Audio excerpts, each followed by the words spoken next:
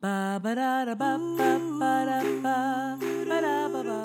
to As We Eat, where we explore the intersection of food, family, history, and culture.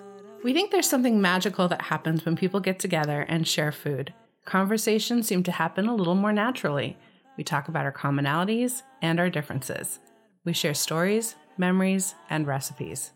And we'll use food to take a journey that explores our human experience. Share some fun facts and some that aren't so fun. Talk about food history and how food connects and defines us. So if you've ever eaten, prepared, or shared food, then this podcast probably has something for you. Hey, Kim.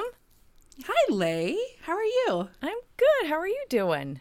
I'm super great, as always. What are we up to today? Oh, today's a pretty cool day. We are actually kicking off our series called In the Kitchen With. And, as you might have guessed, the series is about sharing conversations that we've had in the kitchen with someone. Those someones aren't celebrities, they're not famous chefs, they're just like you and me. Unless you're a celebrity or a famous chef, then they're more like me. Some of the conversations took place in actual kitchens, but most of them have happened or will happen over video conferences because COVID. Stupid COVID. Stupid COVID. Regardless, in each of the series episodes, we'll share our conversations in the kitchen as we learned about special recipes, from time-honored family recipes to recipes about cultural, emotional, or communal significance.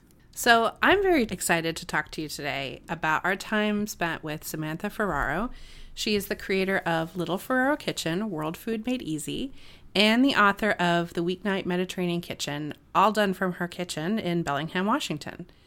And Sam was eager to share with us how she came to embrace her diverse heritage through food and cooking. She grew up Jewish with Sephardi and Ashkenazi influences through her mother and father, respectively, and why it is so important to her to carry on her family's food traditions. So we made stuffed grape leaves together, and these are also known as dolmas, and they are a classic Mediterranean dish. It's one of the first dishes that Sam's mother taught to her, and by doing so, she brought to Sam a whole world of food and food traditions from the Mediterranean and her Jewish culture. So I grew up in a Jewish family. Both sides of my family are Jewish, but one side is Sephardic and one side is Ashkenazi. So my mother's side is Sephardic, so Turkish, more Mediterranean flavors. One of the first recipes she taught me were these stuffed grape leaves.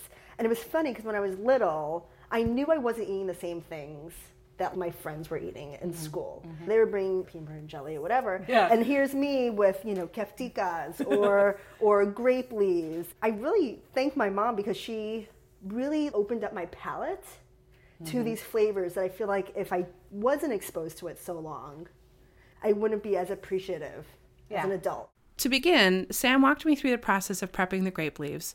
And we unrolled these enormous grape leaves from a jar of marinated or brimed grape leaves that I was able to buy at my local Asian grocery.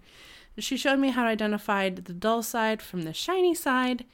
We talked about how to decide how big to make the rolls, and it turns out this is an entirely subjective matter. It's kind of cook's preference. I always have this, oh, you like yours kind of fat. I like mine longer. I'm like, well, Mom, I like mine. So we always kind of do that kind of little battle. Our filling for the day was made of a simple mix of ground beef and rice and some spices. And once we got through sorting through the leaves, unrolling them, rinsing them, trimming the stems, we got to work rolling and layering them into the stock pot. And while all of this was happening, we talked about her exploration of cultural foods. Foods like bimuelos, which are fried matzo fritters. One of the recipes that we eat for Passover is something called bimuelos. How we made them because, Sephardic Jews, right? Mm-hmm. Matzah meal, egg, kind of like matzah bride, make it into a thing, you fry it up, and then you make a simple syrup. And then my mom would grate Parmesan cheese. Weird. Parmesan cheese on top of this, matzah fritter, and then you dip it in a simple syrup. What is happening?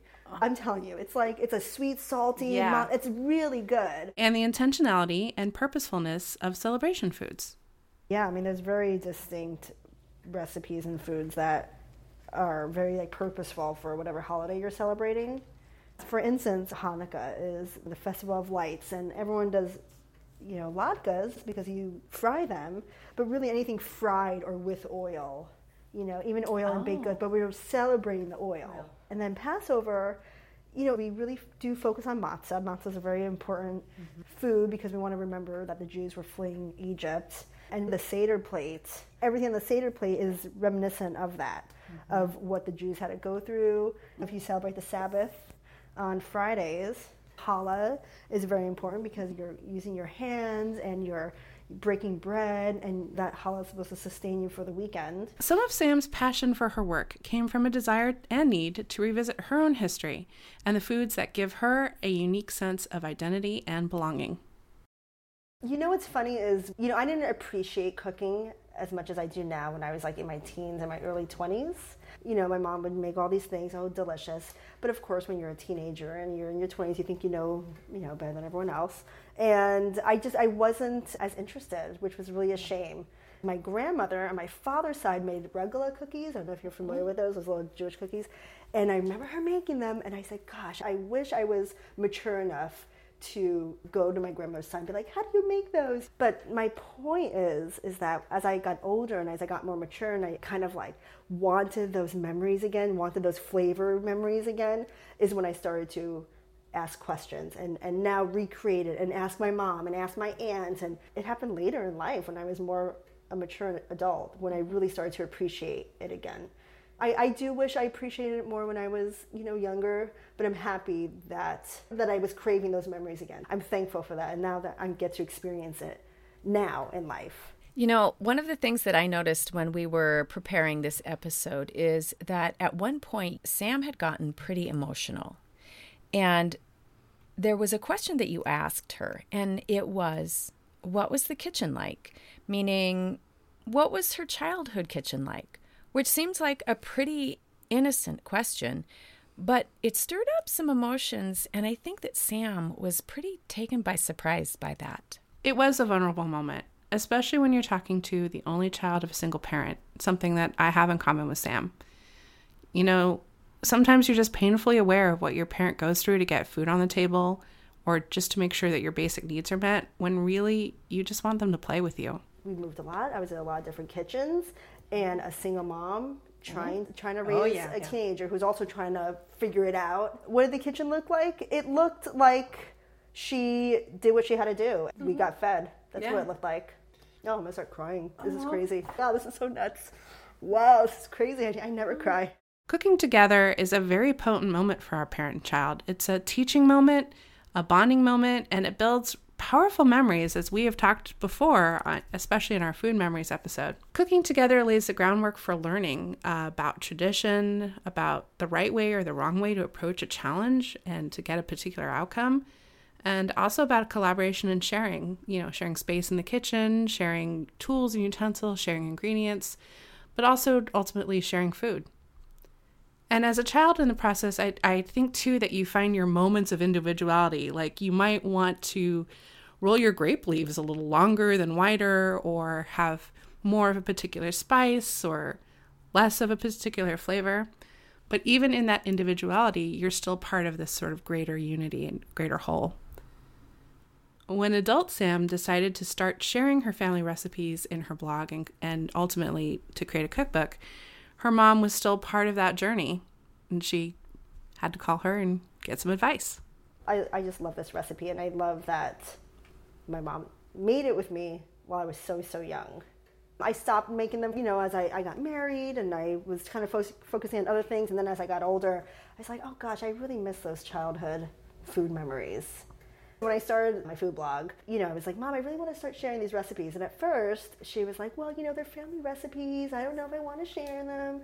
And then finally, when she was okay with it, I was like, do you know the measurements? She's like, well, maybe it's a half cup. I don't know. You kind of sprinkle and you see how it, but not too, When I finally did post the grape leaves recipe, I got a few comments that people were saying, oh, I make them very similar, and we call them yaprak. I was like, oh, that's what my mom calls them. That's, grape leaves in Turkish.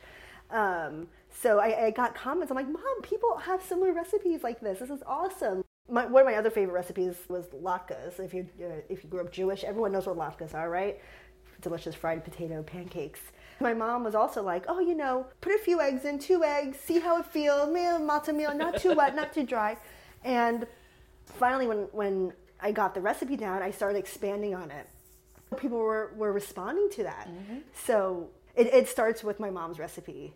And then I kind of hone it in and figure out the measurements and kind of play around with it. So Sam also focuses on getting folks excited about learning a new dish or new spice. In this way, she's sharing her food culture with others and helping those memories live on. Even if people following her don't know the specific moments of her life, they are sharing part of her life's trajectory. I don't have kids, so how I can share that is showing other people.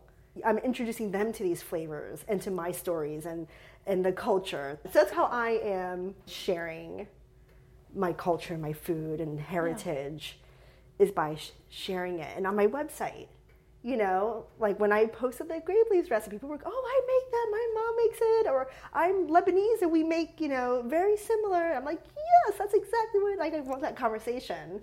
That's why I always tell people that, you know, my cooking classes, if I inspire you to just try one ingredient, I'm happy. Like, you can tweak it, you can whatever, ask me questions, find substitutes that work for you. You don't have to follow the recipe exactly. Have fun with it. Just be inspired. I love introducing people to flavors that they haven't had before, and then they kind of like light up and get excited. In my classes, if I'm adding za'atar or sumac or something, I'm like, oh, you know, have you ever had it? Oh, no. And I'm like, okay, you guys have to smell this. And, you know, we pass it around. Yeah. And, you know, and I want them to touch and feel, and I want them to really experience it. And I think that's my favorite part, is introducing them to new flavors and just being excited. Like, there's this one gentleman who always comes to my cooking classes. He's so sweet. And he's from Alabama. He's like, I grew up in Alabama. I never had anything like this. And he's like, now I put za'atar on cauliflower all the time. Like, yes! Back to grape leaves. They were delicious. With every bite, I could imagine generations of families gathering together to prepare these little packets of joy. And by creating them with Sam and hearing her stories, a little doorway opened in time, and I was also able to visit with her mother for a few moments. They both will be with me every time that I eat dolmas, each bite like a little prayer for unity and familial love. I personally like the ones on the bottom because I feel like they get the most like juice. So we're just gonna do that, okay? Yes, please. Look at all this like juicy. I love that stuff. It's kind of like unwrapping a present. Isn't it? Okay, these are steaming hot. Here, would you like to start with those? Yes, please. Enjoy. Would you like a fork or a knife? I'm just gonna. Yeah. That The yummy. lemon and a little butter. Oh yeah. I just love it. I just absolutely love it. What would be her take? My mom, she'd be like, That's what she'd say. And, yeah. This is one of my most cherished memories. Is this. If you're tantalized by Sam's food, I recommend following her at Little Ferraro Kitchen or picking up a copy of The Weeknight Mediterranean Kitchen. Her one-pot paprika chicken with olives and orzo is now my family favorite. And there will be much more about our time in Sam's kitchen in the As We Eat companion journal, including recipes, behind-the-scene photos, and the fascinating culinary history of the grape. Whew, I think I'm going to have to go get a glass of fermented grape juice. I think we might have a couple of bottles of those here too. But wait. Before we go, what can our listeners expect for next week? Oh, my friend.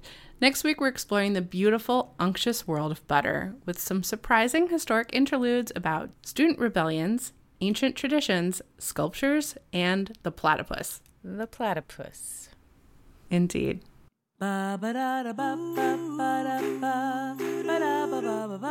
more information about today's episode, check out our website at asweeat.com. Follow us on Instagram at asweeat and join our new As We Eat community on Facebook.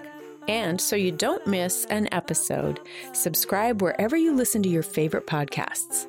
It would make us super happy if you would share this with a friend and review it and rate it. 5 stars, please.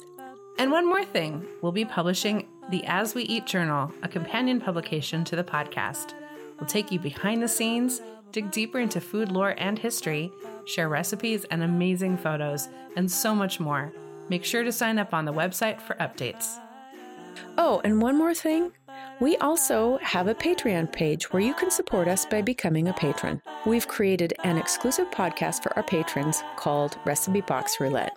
We think you're really going to love it. You've been listening to As We Eat, a multimedia project recorded and produced by Leigh Olson and Kim Baker, obviously.